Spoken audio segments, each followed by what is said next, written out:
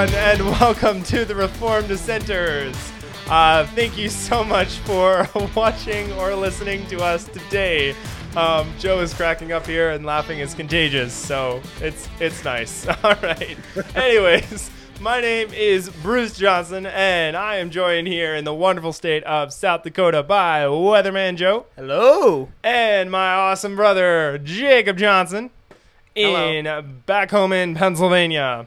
And don't forget, you can go to our website, which is trdshow.net, to see a list of links to all of the platforms that we are on, both audio and video platforms. So if you're looking for free speech alternatives, pro-First Amendment platforms like Odyssey, Rumble, and Gab, you can find links to all of those platforms on our website.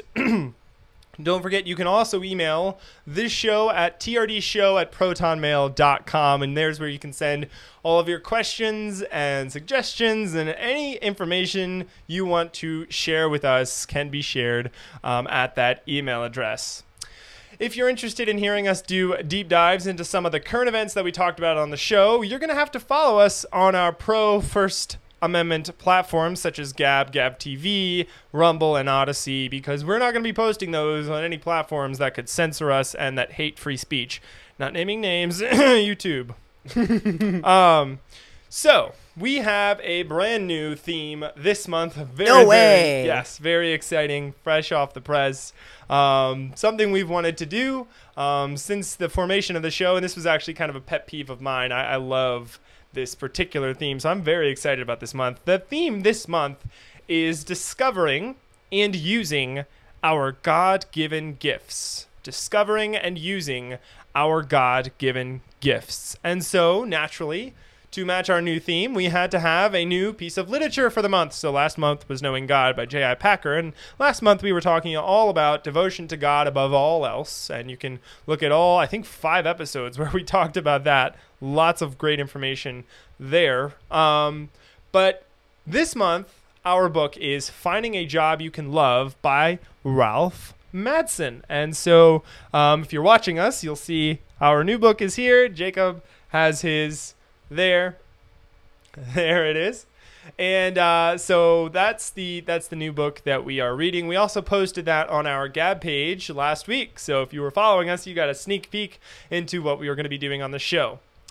We're also drinking our coffee today, so we've all got our got our mugs from some of our favorite shows. So you'll see us drinking some. We decided collectively today is going to be it's a good day for coffee. So just sipping on that. Yep. So, all right. So today, a bit of a breakdown of what the show is going to look like. First, we're going to start off by talking about the current events of the week. A lot of stuff happened this week.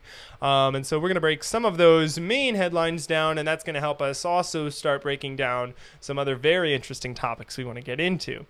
After that, we are then going to talk about the literature of the month, which, as I just mentioned, was Finding a Job You Can Love by Ralph Madsen. And we have a few questions and answers from each of us about the chapters. We read chapters 1 and 2, and we're going to be discussing those during that segment. But before we can get to any of that, we have to talk about the verse of the week. Ooh.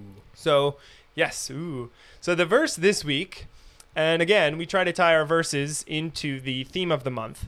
And so the verse this week is 1 Corinthians 12, 5, and 6. And it says, there are different kinds of service, but the same Lord. There are different kinds of working, but in all of them and in everyone, it is the same God at work. And again, that's 1 Corinthians 12, 5, and 6.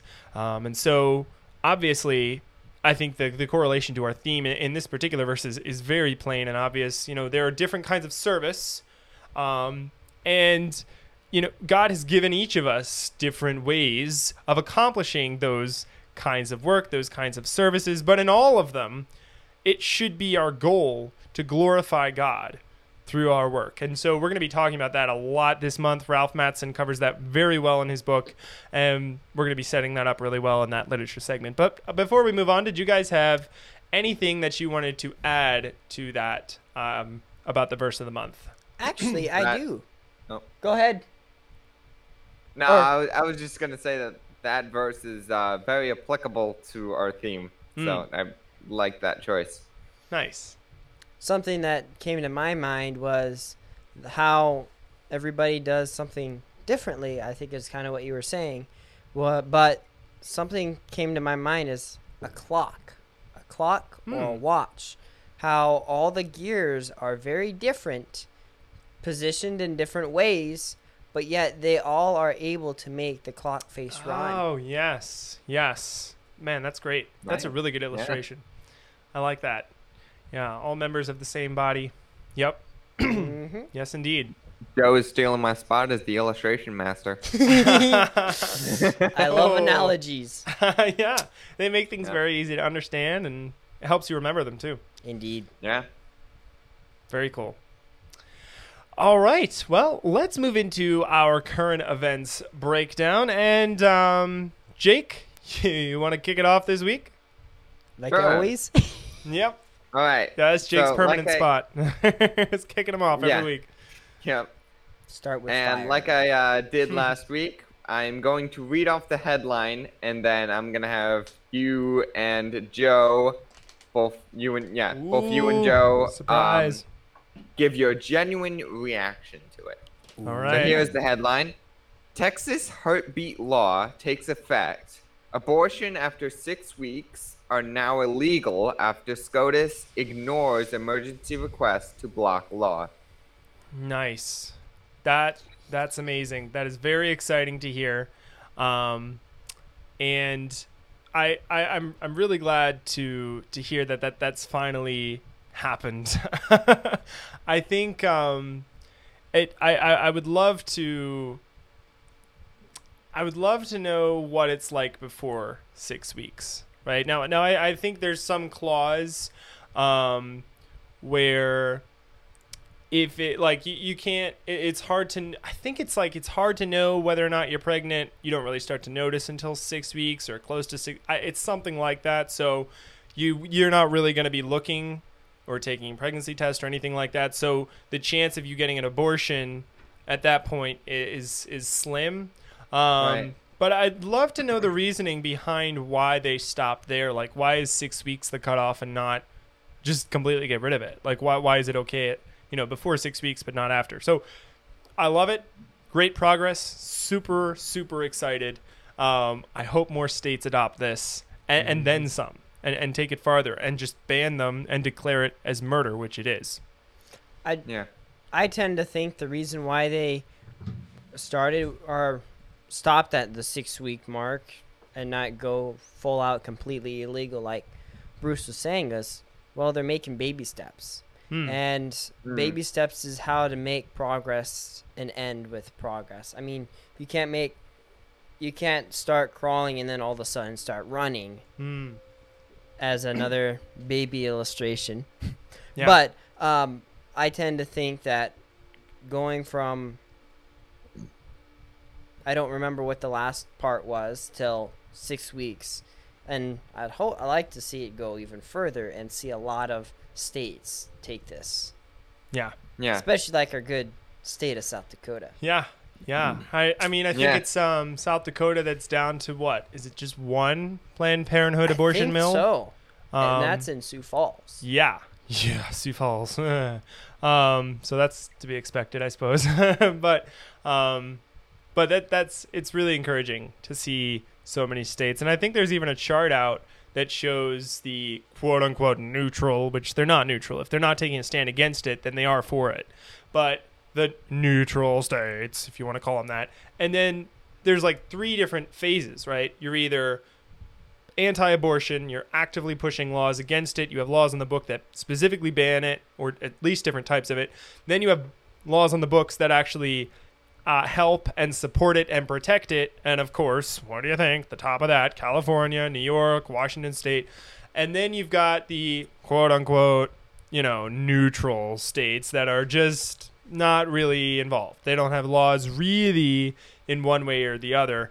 But as Christians, we know you can't serve 2 masters. So they are for it if they're not against it. If they're not fighting murder, then you're condoning it. So, but it is cool to see the list of anti-abortion states starting to grow. So that's very encouraging.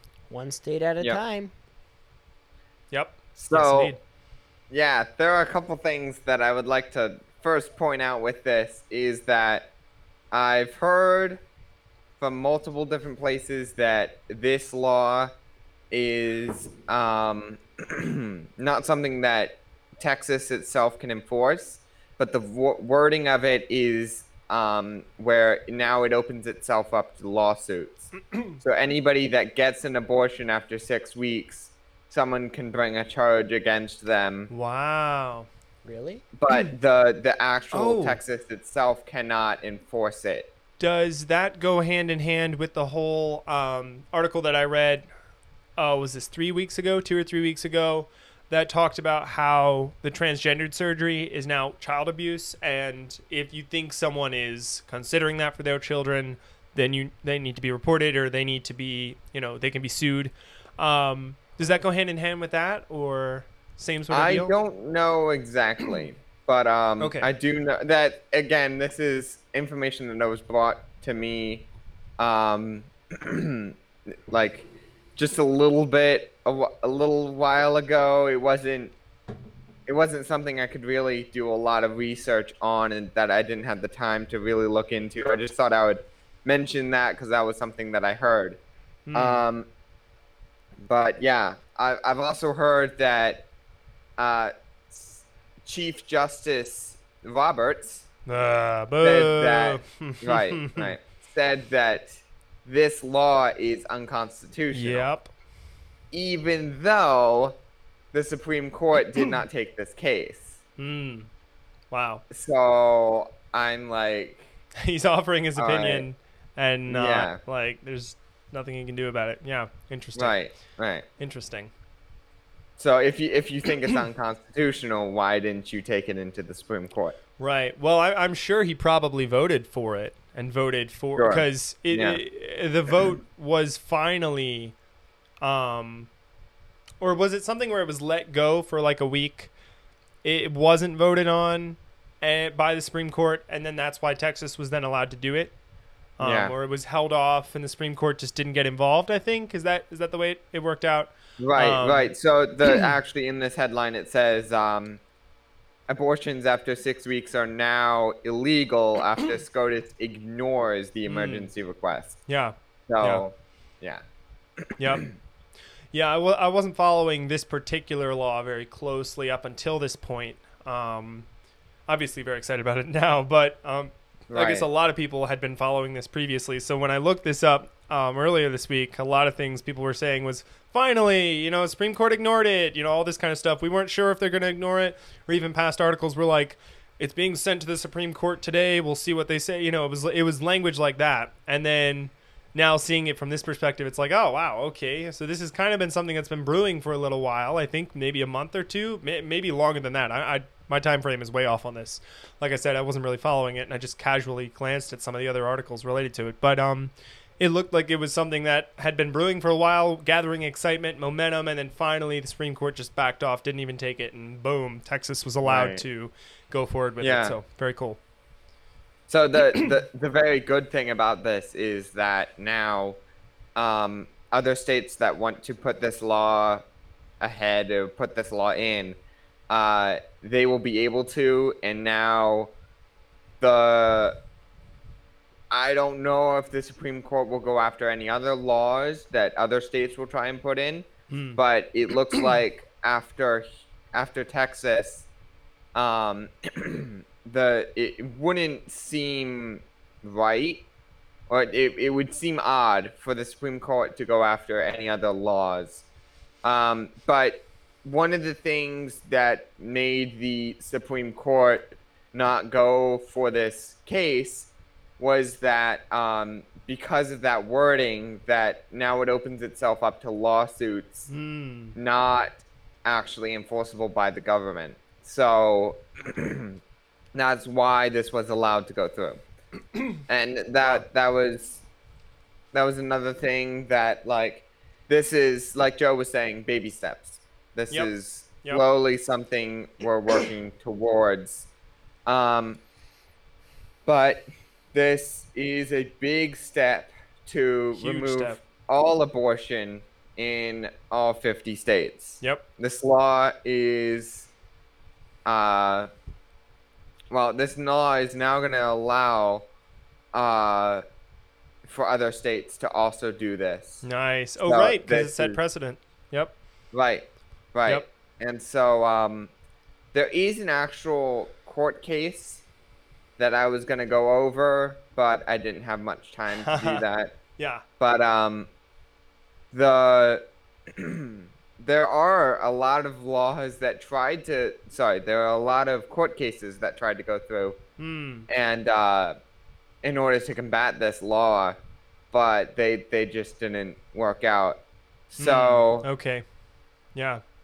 Well, that's good. That's Yeah. cool. Yeah, Yeah. I'm excited for this anti-abortion movement in general. It seems like rather than the anti-abortionists being in the minority, it certainly almost seems like we're evenly split or even leaning more towards us, which is very Right. exciting to Right. see across the nation. And there's even an event going on here in South Dakota, September 17th, I think it is.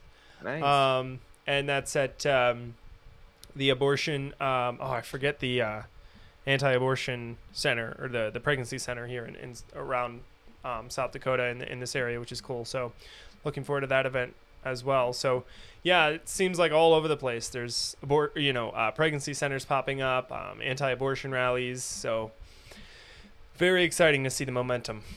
Hope it continues. And actually, that there is another law going through in Mississippi that is much like this law and will basically ban abortion. Wow. The only difference is the one here in Texas is 6 weeks, whereas the one in Mississippi is 15 weeks. Okay.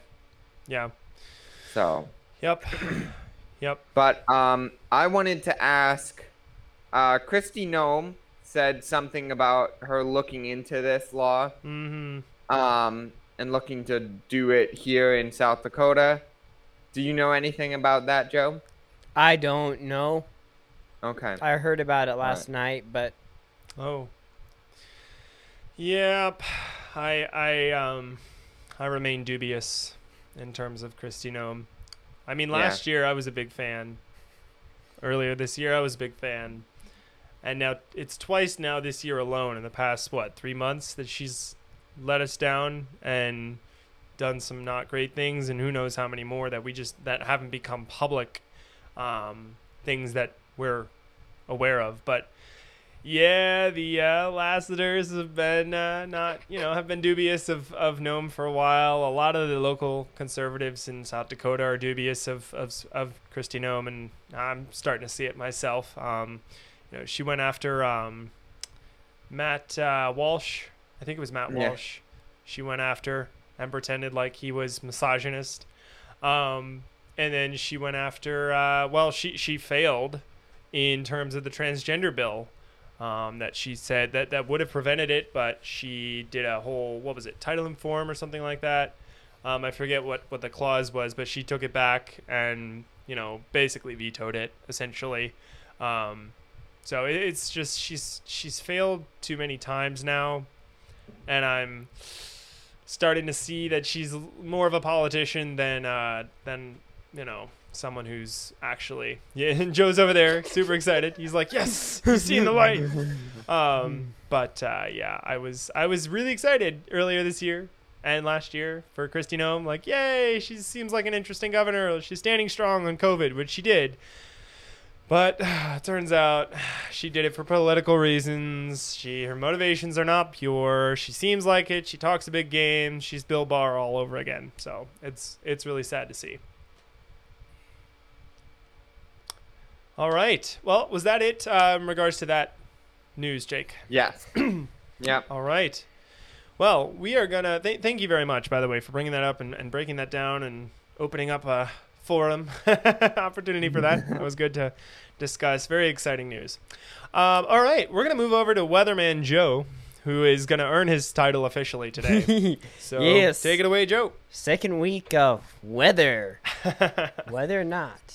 No, I'm sorry. Anyway, Hurricane Ida has struck Louisiana, and it has came with about 150 miles per hour wind. Wow.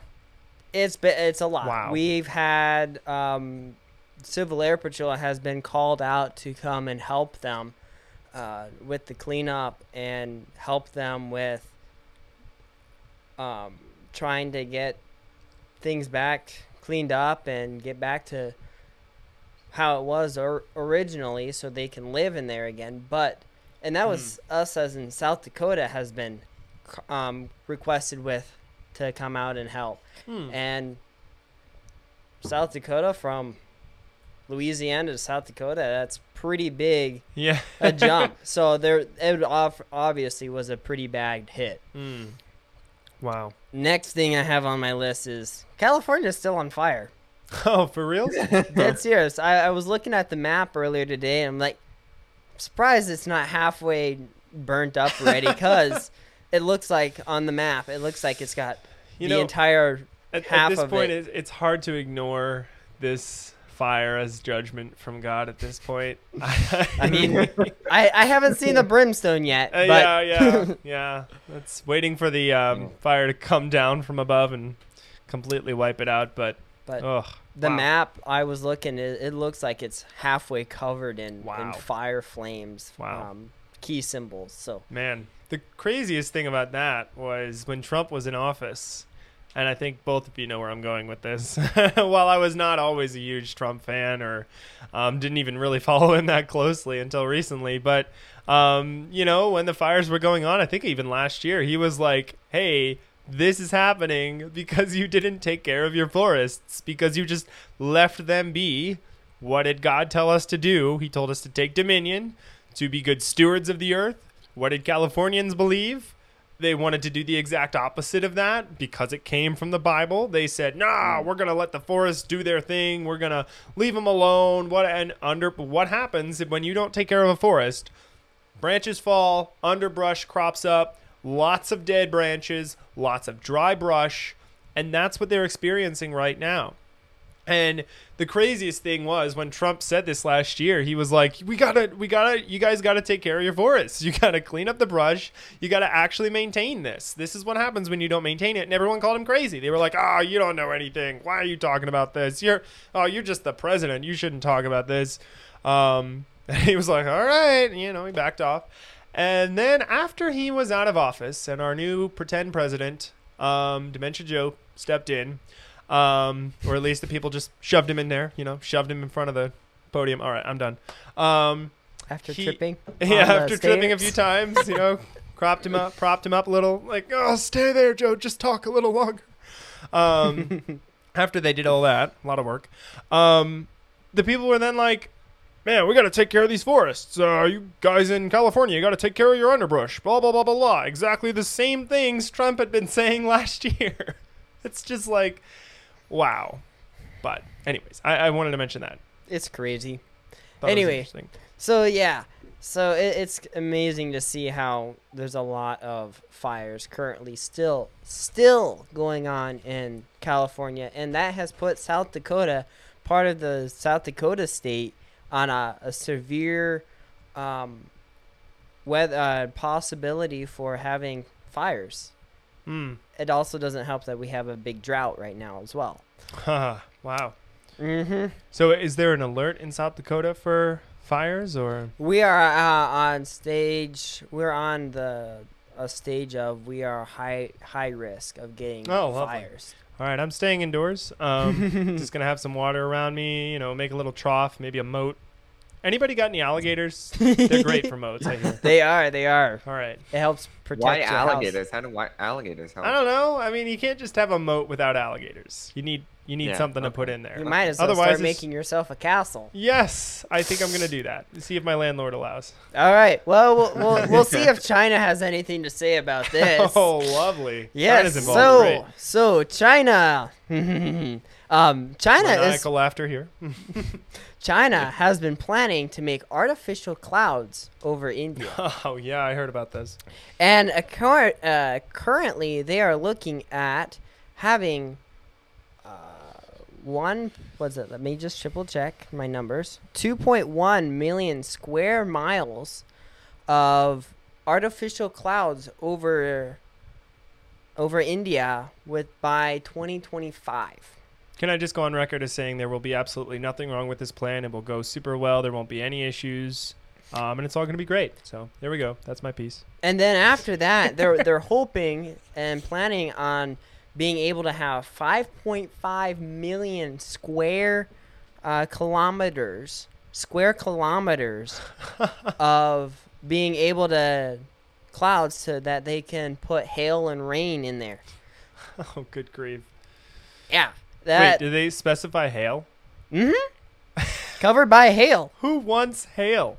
I don't know. I'm confused. Are they trying to destroy the crops or something? I don't know. Makes me wonder. I think maybe there were some like dent repair shops there who needed business, and so they were like, all right, we got you covered.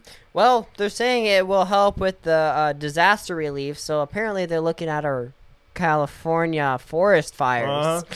So they're trying to figure out a way to help prevent that, which is very interesting, if I may say. Yeah. Well, I mean, California and China are just, They're tight They're knit. basically the same. So, one's hurting, the other one's hurting. So, So yeah, they're trying to make it where they're able to control the weather, and they'll be able to kick the weatherman off the floor, and they'll be able to be like, now we're able to tell the truth and not lies, like everybody claims the weatherman giving lies. wow. They'll be forever. They'll not right. forever. They'll be corner able the market on weather predictions by making the weather themselves. They will. Yeah. Yeah. Oh, yeah. That is so China. We're gonna have a hurricane today because we wanted to have a We're hurricane. gonna have a today. hurricane. We decided, this is what's happening today. Or we're gonna have a drought. Hurricane Central. All right, that's my piece of the week, and thank you for joining in to the Weather Channel. Yeah, Weatherman Yeah. Joe. All right, thank you, Joe. Very informative and frightening. Very frightening. Of course, you mentioned China, and I'm already got chills up my back. So, all It's right, a little chilly. yeah, a little chilly. I was kind of wondering, why are they doing that? Why are they putting clouds Yeah. over India? But then Joe explained that it was for relief. Mm, My- yeah. I That's- think that is literally how every single piece of government control starts. Hey, Yep. this is really well intentioned, and I'm actually about to get into that myself. This will help in this way, this way, this way. Oh, a bullet list of awesome ways our government control will help you. Sign up today, ladies and gentlemen. I feel like Yeah. they'll be able to hide drones in there very easily. Wow. That is one option. Imagine if they can control the sky in Don't India. give them ideas. Yeah, right. Joe, stop. No. Okay. They're going to hire you. But Yeah. then they'll be able to sail it. Can we copyright Okay. that idea right now so that when China does that, we can say, copyright infringement. Joe Lasseter said this a couple months ago, so sorry, China, can't do it. Unfortunately, Can't do it, only no. our copyright works in our Ah, shoot. country. It Well. doesn't work cross country. All right, we'll figure something out. We'll do the paperwork on this. We'll get it sorted by next week, guys. Don't worry. All right. All right. Thanks, Joe. Okay. Last week I had a large topic, taxation, that we discussed, broke down, and I had some bullet points that I wanted to discuss and opened up the floor at each point, and we discussed those as a group. And I'd like to do the same thing today with a different topic, probably equally as controversial. And but a headline prompted this discussion, and I wanted to, read the headline first. Let's start with that. So, headline is: Teacher instructs students to pledge allegiance to gay pride flag after she removed American flag from classroom because it made her feel, ready? Here's the word, uncomfortable. Okay. This was apparently in the Newport Mesa School District in Orange County, California. This was this was crazy. Part of the article was she apparently took down the flag months ago, I guess. And but prior to that, she took down the American flag. Prior to that, she had said, "Hey, she had told her students, if you feel like the whole school has to stand for the Pledge of Allegiance every day. She said, if you feel like standing, stand. If you don't, don't stand. If you feel like saying the words, the Pledge of Allegiance, say it. If you don't feel like saying it, you don't have to say it. Personally, this is not even the primary controversial topic, but I know this topic is controversial too. I'm a fan of that because why pledge allegiance to a country you don't agree with? I don't think pledging allegiance to a country is a good idea. Pledging allegiance to God is. Pledging allegiance to a country is not. So I'm with her so far. But obviously it was not that, her intentions were way off the mark. And what she did was, she did, for Gay Pride Month, let's celebrate Sodom and Gomorrah, everybody. Woohoo. See if we can get burned down too. See if God will destroy us in his judgment as well. She put up a gay pride flag, rainbow flag, which, man, there's so many rabbit holes here. I mean, this is another thing I hate is that they've corrupted the Noahic covenant. They've corrupted God's symbol of it really should bring us comfort, right? I promise to never flood the world again, destroy the whole world by flood. Should bring us comfort when we see the rainbow flag, but no, they've corrupted it and twisted it for their own disgusting means. But that's a totally unrelated topic right now. And she had that hanging, and one of her students asked, hey, what do I look at when I pledge allegiance? Like, I want to pledge allegiance to America, to the flag, but I don't know what to pledge allegiance. What do I look at? There's no American flag here. And she's like, wow, that's not technically true. You see, there is a flag standing in here. Now look around. If you see it, maybe you could pledge to that flag. Obviously the gay flag was what she was talking about. So it makes me wonder what their new Pledge of Allegiance is, because obviously if you're going to take down the American flag, you have to rewrite the Pledge of Allegiance, because it's I pledge allegiance to the flag of the United States of America. One nation under God. Yep. Indivisible. So what is the new words is I really, really wonder. Yeah. Part of me is like, well, they don't want really a Pledge of Allegiance to anything other than just don't pledge allegiance to America because of its foundings, biblical foundings. Don't pledge allegiance to the Bible. Pledge allegiance to yourself, I guess, would be their slogan. I pledge allegiance to my own heart, incorruptible as it may be. I will trust it forever and believe it to be the ultimate source of truth so long as I live. Whatever I do, as long as it's good in my own eyes, is fine with me. The end.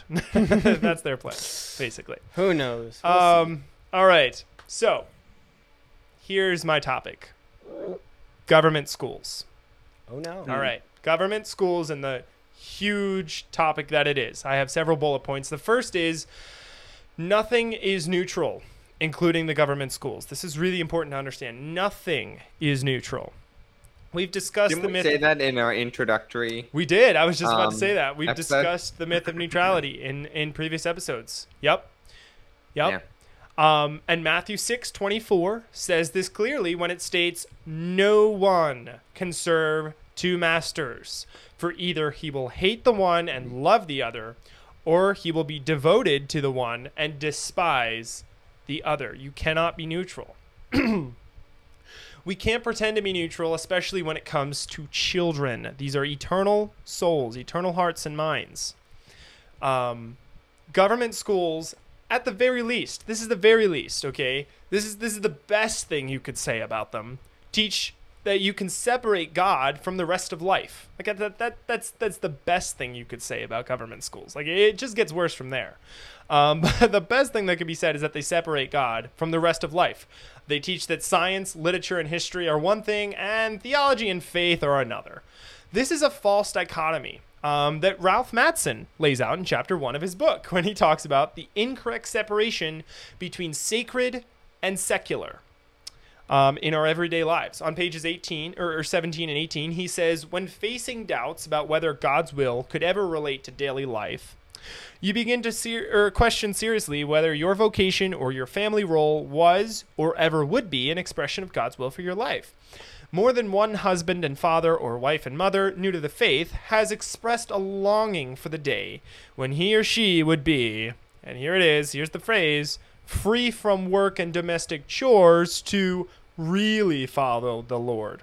As if the things that God has gifted them and created them to do in their everyday life couldn't be used to really follow the Lord and glorify him. Right. It's a false dichotomy.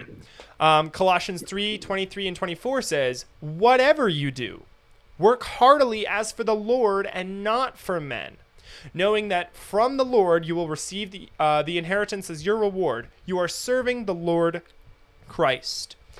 Everything we do and think about in life should be done for the Lord. When we try to separate him from the academic world, we are practicing idolatry. We're leaning back on our own understanding rather than seeing the world through the lens of the Bible. There is no separation of God from anything. God should be involved in everything we do, think about, say. You can't separate, that's history, that's literature, that's science. That has nothing to do with God. We'll separate. We'll leave him out of that. That's idolatry. That's worshiping a pagan idol. What do you guys want to, if anything to say about that, add to that bullet point?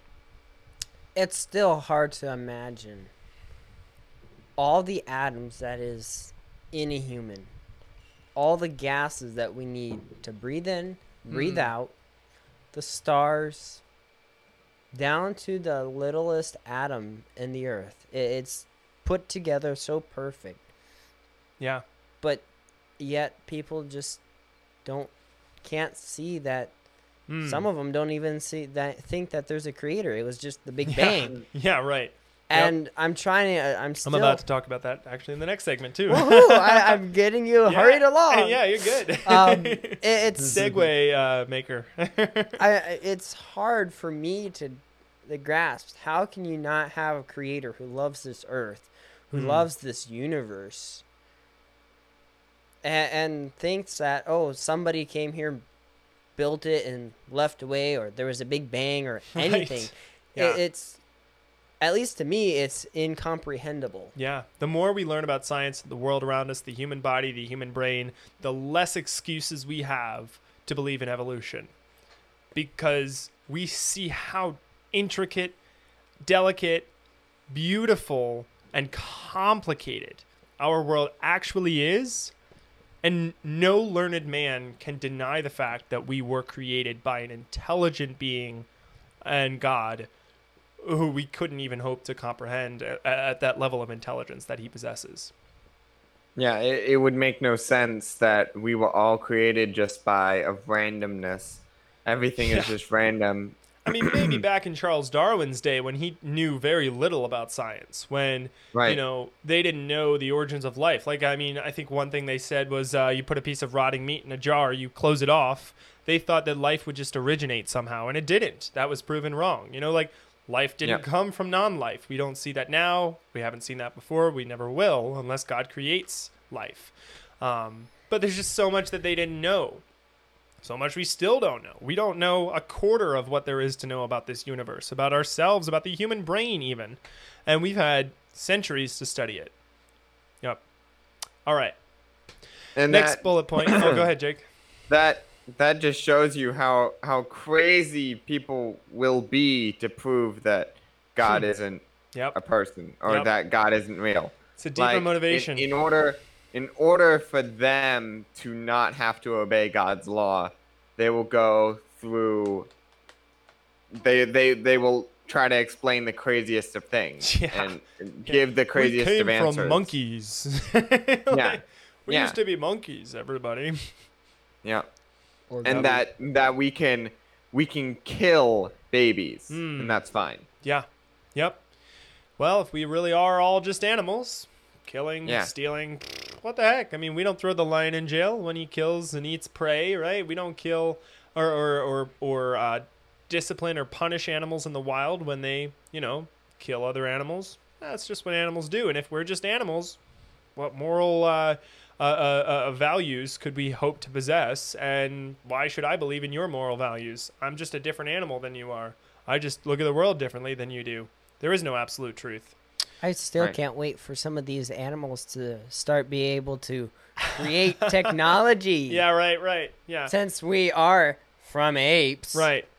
So Yeah. when And if we're not the most advanced species on the planet, I'd like to see some animals build a computer. Can we get let's put the rabbit at Apple and have them build a smartphone for us. Can we do that tomorrow? Let's sign them up. See what happens. let's see the elephant and the mouse become two great friends. Right. So, my next bullet point. I have a lot of bullet points, so I'll try and get through these quickly. How many more you got? Several. Okay. The government schools are pushing a religion contrary to the word of God. Not only is the Bible not taught in government schools, but the curriculum that is taught goes directly against almost everything God has declared as truth. The notion of a creator is labeled as folly, which we were just discussing. Against all scientific evidence and biblical truth, teachers indoctrinate children to believe in faith that our beautiful and wonderfully created world is the result of an explosion and random chance. In faith, because they have yet to prove it. They can't prove it. They can't replicate the Big Bang. And scientifically, if you can't replicate that, you can't prove it beyond a shadow of a doubt. You have to believe it in faith. And they're basing an entire worldview on that level of faith. It is a religion. It's no better than a religion. It's still a religion that's taught in the government schools. The Bible is taught as an outdated piece of history, and that no longer applies to us today. Children are taught that morals are dictated by laws of the state and not by the word of God. They are taught that people with mental illnesses, like transgendered people, are to be praised and encouraged in their insanity instead of helped and brought back to reason. Sins that God calls an abomination, some of the strongest language God uses in his word, sins that he calls an abomination, such as gays and lesbians, are highly encouraged and taught to be accepted. These are just a few of the tenets of the progressive postmodern religion children are indoctrinated to believe in the government school system. This is why I usually refer to this horrible institution as the government indoctrination camps. Parents who send their children to government schools today are condoning idolatry. They are offering their children up to false gods and false teachings. It's no better than in the Old Testament when born children, just newborn children, were offered up to the pagan gods. It's the same thing. Anything you guys want to add to that before I move on to the next bullet point? Nope. Okay. Next bullet point is the origins of government schools. Sorry. Okay. Thought Joe had something to say. He's telling me how much time we have left. Because I can get rambly. So thanks, Joe. All right. During the 1830s, at the height of the Industrial Revolution, Horace Mann, a government official in Massachusetts, pushed for a government-run education system in America. He claimed to have the best of intentions for this government system and even said the Bible should be taught to the children within the system. But one of the primary motivations for this new system of government-funded education was to meet the rising need for, ready for this, factory workers within the Industrial Revolution. They needed people who could work within manufacturing lines, obediently do as they were told, and have basic comprehension of academics. That's why the government schools were created. Yep. So The government school... Yep, go ahead. So to brainwash people? Yeah. Well, Yeah. that didn't really come till later. They saw it as a tool for that a little bit later. Yeah. But it was originally developed to meet the rising need of factory workers. They didn't have enough people who were just doing what they were told and just wanted to work on a factory line. People around that time were too ambitious for their tastes. They needed people who could just stand in one spot, do the same thing day in and day out and over again. They didn't want people who were creating their own businesses. They didn't want entrepreneurs. They didn't want free thinkers. And that's funny because I've seen that a lot of homeschoolers want to be entrepreneurs. Mhm. Everything that the they're correlation is crazy. Yep. what they choose to do and what they want to do is to somehow change something into a business of their own. Yes. It's kind of funny you bring this topic up because in my sociology class, I had seen that as a prime example. So our sociology teacher asked us the students, to give her one or a couple of our prized possessions or things that we hear hold to us dearly that we have on ourselves. More than half the class actually did that, and the only reason why she did that was to see, or she explained to us that because those who had grown up in the schools, they don't double think. The teacher tells them what to do, and they automatically fall and do it. Yep. It's like, it was an eye-opening thing for me. I'm Yeah. like, interesting. Yeah. There's this person that nobody knows, Right. but because she's the teacher, Mm-hmm. they automatically have so much trust in them. It's Yeah. kind of like the government in a way. Well, they replace the mother and the father. They have Yeah. to. And when the Bible says honor your father and your mother, now it's honor your parent, honor your teacher and the stranger who's now in charge of you as your mother and father. So the teacher and the principal? Yeah. Yeah. It's really sad.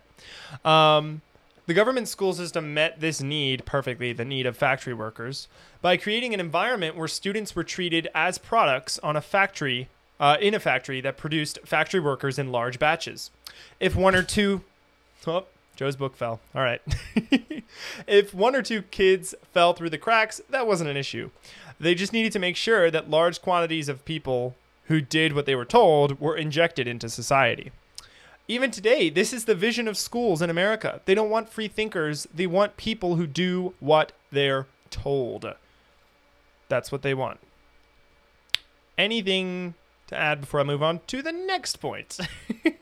I've got 2 more points and that's it. But my next point is kind of shorter. It almost sounds like slavery. Yeah. Yeah. It really Industrial does. workers. Yep. And trying to make them. Yep.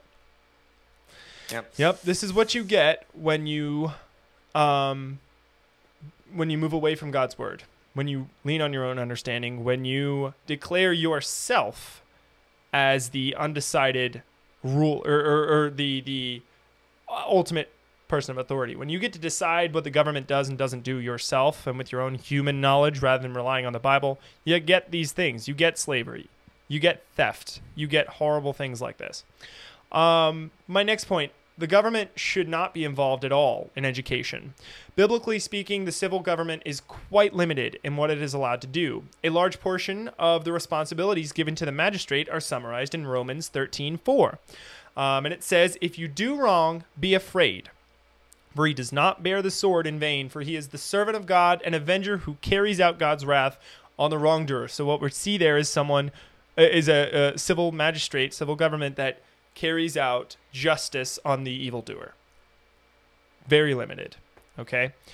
Gary DeMar states this well in chapter 4 of his book, God and Government, which I have right here. When he says, it should be evident that the creature has no authority or power to dictate or to establish the requirements of civil government. This responsibility belongs to the one who established the realm of civil government, the one who established that realm. Therefore, its authority should not extend beyond the requirements set by God. This means that the state is not to operate in the areas of the family, school, or church if the Bible makes no provision for the civil government's power and authority in these areas. There's a lot more I could say about that, but I really want to get on to my next topic, and this is the one I want to talk about with you guys. And, you know, if the government's not meant to do this, who are? What fills the void? If the government doesn't, educate and train children in a society, who's supposed to fill that void? What does biblical education look like in a biblical society? Isn't there a role in the Bible that certain people are supposed to play in that? Yeah, right, exactly. Yeah, biblically, and this is my point, it is the parents' responsibility to train their children. Deuteronomy 5, verses 6 and 7 says, you shall love the Lord your God with all your heart and with all your soul and with all your might. And these words that I command you today shall be on your heart. And here it is, key verse, you shall teach them diligently to your children and shall talk of them when you sit in your house and when you walk by the way and when you lie down and when you rise up. Proverbs 22:6 says, train up a child in the way he should go. Even when he is old, he will not depart from it. Proverbs 23:13 and 14 says, "Do not hesitate to discipline a child. If you spank him, he will not die. Spank him yourself." Again, yourself. This isn't something, this is not a responsibility you just, give off to someone else. This is the responsibility of the parents. Spank him yourself, and you will save his soul from hell. Proverbs 6:20 says, "My son, observe the commandment of your father, and do not forsake the teaching of your mother." Does it say, do not forsake the teaching of the civil government? Do not forsake the teaching of the civil magistrate education system? No, I think it says, do not forsake the teaching of your mother and the commandment of your father. I don't know. I don't see civil government in that. Weird. Proverbs 29:15. "The rod and reproof give wisdom, but a child who gets his own way brings shame to his mother."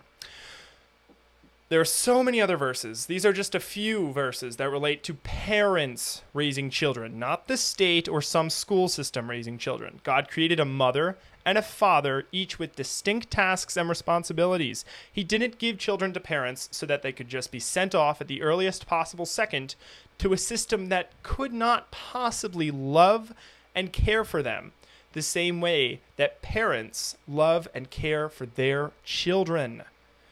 No system can ever or should ever replace the role of a mother and father in a child's life. And I think that's very, very important.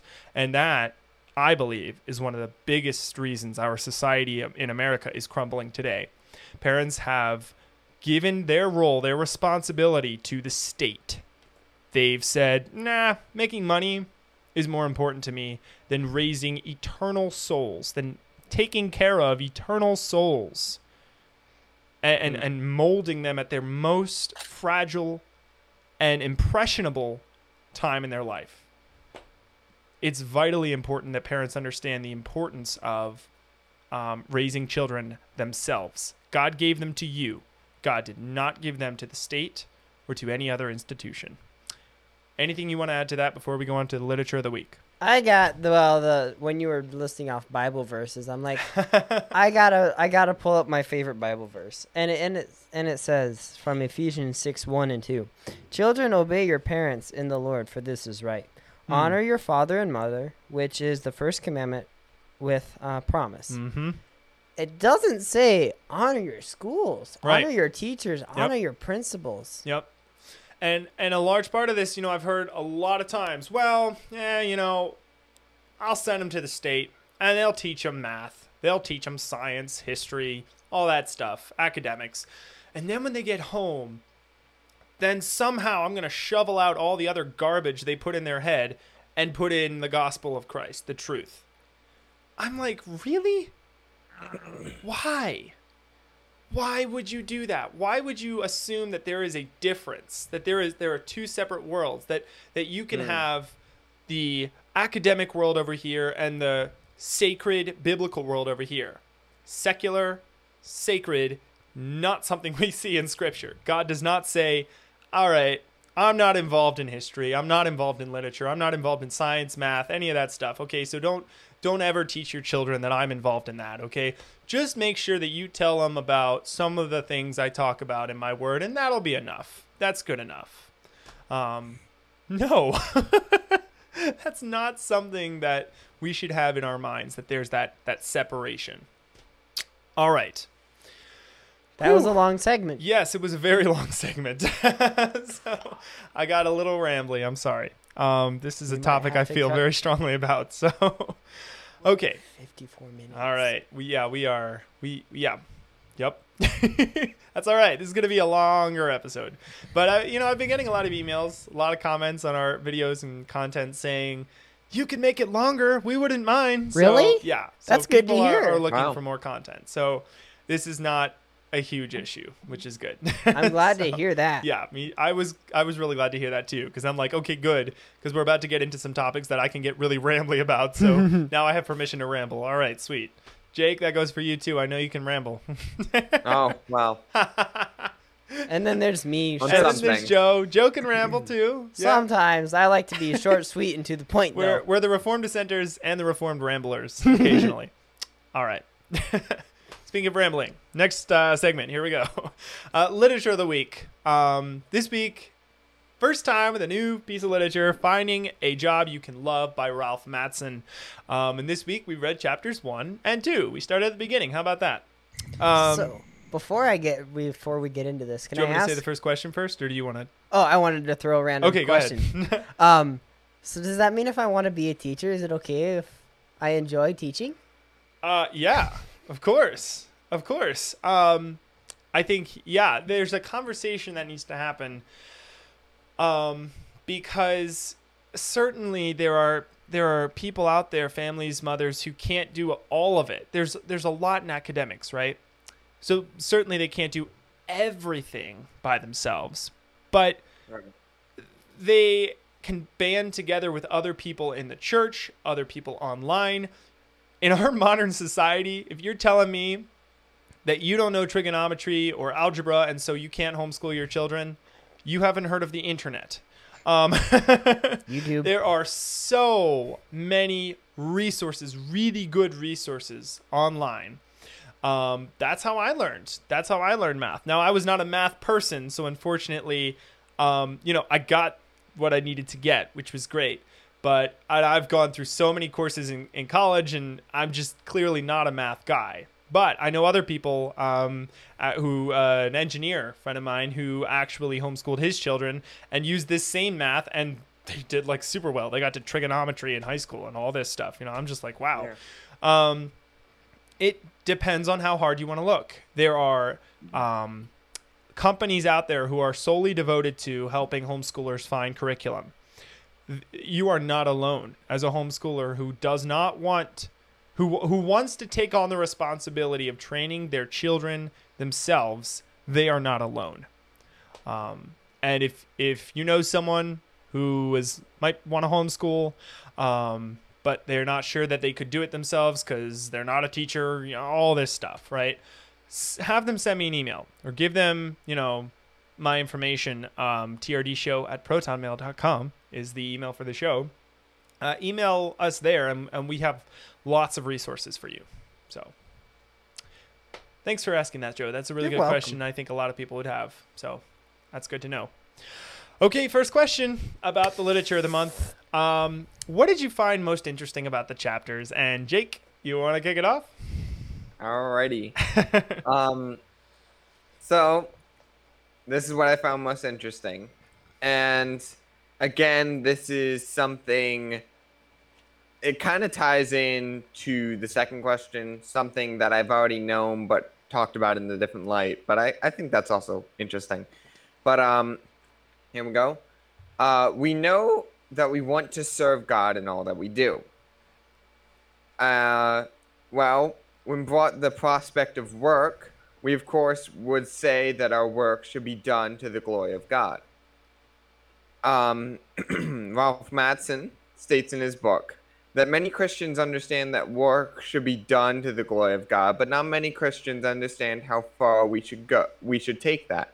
Ralph Mattson says that just doing your work with honesty, humility, or just doing a good job is not enough. He says that the work you do or the field that you go into matters. Yeah. We have to strive to find God's plan for our lives, and that includes our work. Nice. We're all created differently, so we each have our own skill sets, and we must find a job that fits those skills. Yes. All right. Thanks, Jake. Thank you very much for breaking that down. Okay, Joe. All right. Well, so there's a couple points that I really liked about the chapter. Mainly chapter 2. Chapter 1 I liked, but it was kind of an overview. At least I felt like it was an overview. Yes. So I am going to mainly stick in chapter 2 today.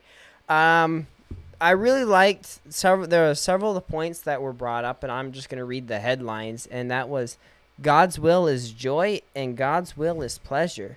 It's really interesting to think that we're not in a perfect world. We don't have to act perfect because that's not what God expects from us. He doesn't expect perfect, everything to be perfect he does it. He does his will for us is to have joy and have pleasure and enjoy time on earth. At least that's what I took away. I don't know what y'all took away. Yeah. But that's kind of what I took away. And there was this in here that it says, apparently we cannot be in God's presence without experiencing pleasure. And if you want to continue reading that, that's on page 29, paragraph 1. So that one sentence just was like really stood out to me. It's like we can't be in God's presence without pleasure of being in there. We're not drudging through life just like, oh, yep, I'm obeying God. Yep, I'm doing what he said. Can't wait to get to heaven. This life is horrible. It's, wow, I'm obeying God and he's blessing me through that. And as the rest of the book will get to, he's created us with gifts and abilities. And when we do what he's created us to do, we find pleasure in that. We find joy in that, in doing his will that way, the way that he created us to perform his will and carry out his will. Yeah, it's not something that's not like, well, just get a job and just make money. That's the main point, really. And try to do some evangelism while you're there. It's like, no, actually, God has a little bit more of a plan for us than that. I'm really glad that it's not a work-based religion, but it's a relationship with Jesus Christ rather than, oh, you have to, I don't know, build so many houses or right, do certain things. It's a relationship with Jesus Christ. Cool. Thank you, Joe. You're welcome. All right. My answer. First question. What did you find most interesting about the chapters? Mattson talks throughout the chapters about the false dichotomy between the sacred and the secular. And I've mentioned this a lot throughout the show today. But he focuses on this on pages 18 and 19 when he says, and this is his quote, search for the fulfillment promised in conversion and assured throughout Scripture. They want their earthly years to overflow with meaning. Are we converted merely to see others converted, who in turn are to see it that others are converted, each in turn embracing evangelism as his sole reason for being? Surely God wants more from us and for us.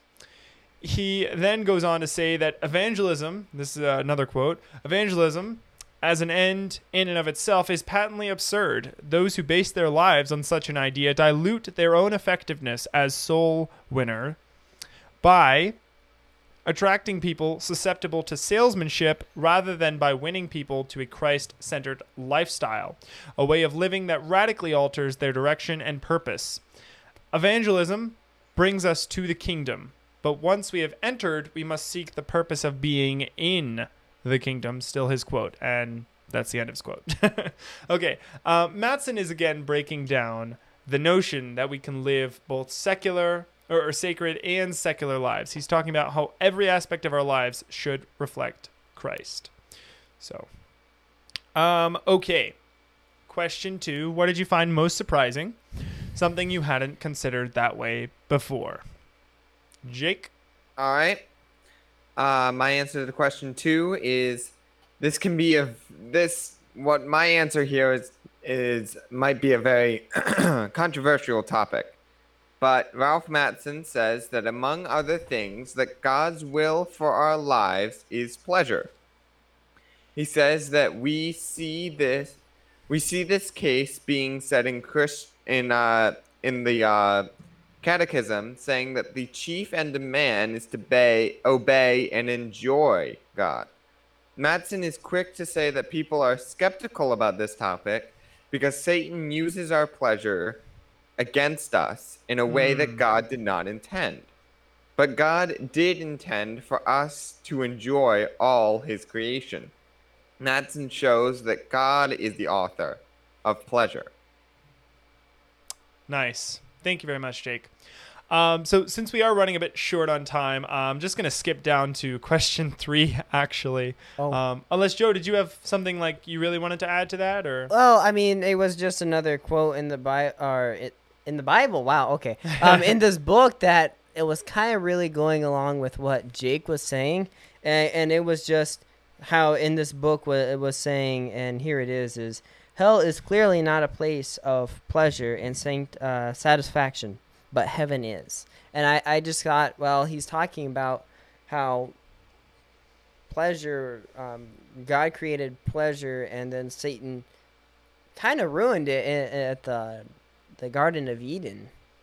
Yeah. Yep. Exactly. Thanks. Okay, what part of the reading do you think most applies to the theme of the month? And Jake, you want to answer that, or do you want me to answer first since I didn't?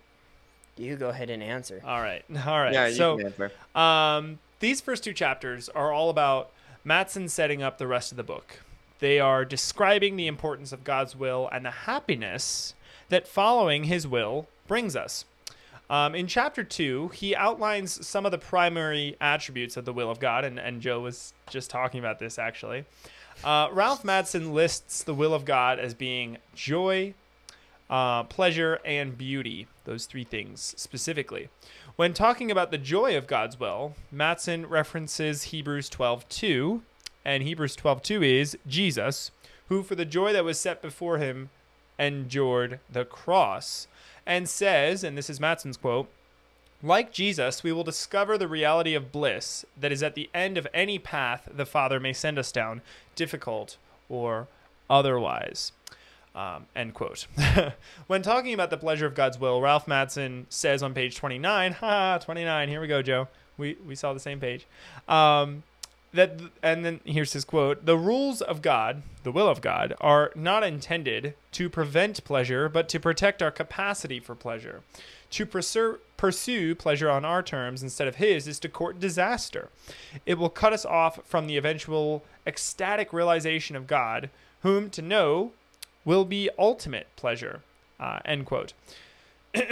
He later adds, and this is another quote, that know God, but realize you cannot do so without pleasure. And I think that was what Joe also mentioned up, or something, something like that.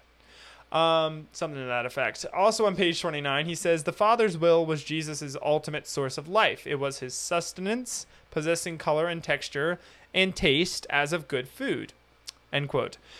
When talking about the beauty of God's will, Mattson says on page 32 that creation, even in its fallen state, convinces us of the reality of divine beauty and assures us that the result of our willingness to abandon ourselves to his intentions can only be further beauty. As we are individually embraced by his will, we find that our lives are richer, our former emptiness now full of grace. He goes through all of this to demonstrate the desirability of God's will, to show that it's something we actually should desire, something we want to achieve and strive for. His point is that it's something we should be striving to figure out. It's not only God's fulfillment of our lives, but it will also bring us joy, pleasure, and beauty. As we continue throughout this book, you'll see that God's will is that we discover and use our God-given gifts for his glory. And Jake, did you want to add your answer to that question? What part of the reading do you think most applies to the theme of the month? Sure. So the theme is discovering and using our God-given gifts. Now, in my answer, I want to touch on the very first point in that theme, is how do we discover our God-given gifts? Well, I want to refer to the second chapter.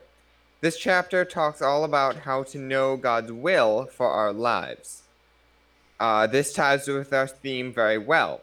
In order for us to discover our God-given gifts, we must first understand God's will for us. This will not make us immediately discover our gifts, but it puts us on the right track. We know that the Bible is our foundation, which everything is built on. In order to know or understand anything, we must first go to the Bible. So it is only fitting that we start this theme with going and trying to understand God's will in order to understand our gifts. Yeah. Nice. Thanks, Jake. Yeah, that was very well put. Joe? My mind went blank. Yes, that happens. tying it back to the question again is what part of the reading do you think most applies to the theme of the month? And again, the theme of the month is discovering and using our God-given gifts. I don't know if that sparked anything. Not really. Okay. No. But anyway, the one thing that I would think is it kind of goes back to knowing, yet it's not in this book, but knowing who you are through Christ. For one is, knowing who you are for Christ, and then knowing that you can have joy through God and pleasure through God and beauty through God. That's exactly what this whole book is about. You have to know who you are in order to know what your talents are, what things you really like to do. You have to know, your gifts, what you were given, what God created you to do, so that you can then pursue that. Yep, absolutely. That's what I'll end with. Nice. Thank you, Joe. All right. Any closing remarks before we go? Our longest show yet. Are we trying to make it longer and longer? Not on purpose, but it happens sometimes. Can't avoid it when we've got good topics. That's what happens. All right. Well, thank you, everybody. If you are still listening and you made it all the way through, thank you so much for listening to us thus far. We hope you really enjoyed the show. Don't forget, you can go to trdshow.net. That's our show's website. And there you can find a list of links to all the platforms that we are on, both audio and video platforms. Please, please, please follow us on gab.com. Again, that's gab.com, and I believe you can do gab.com/TRDshow. Get on Gab. That's his sticker, Andrew Torva's sticker. Get on Gab. I should really get a shirt that just says Get on Gab, but get on Gab. It's a great platform. If you want to email the show with questions, suggestions, information, hopes, dreams, aspirations, you can go to trdshow@protonmail.com. Again, that's trdshow@protonmail.com. You can send all your email and information there. Looking forward to hearing you. And until then, we will see you on the next episode. And remember, everybody, in everything you do, do as unto the Lord.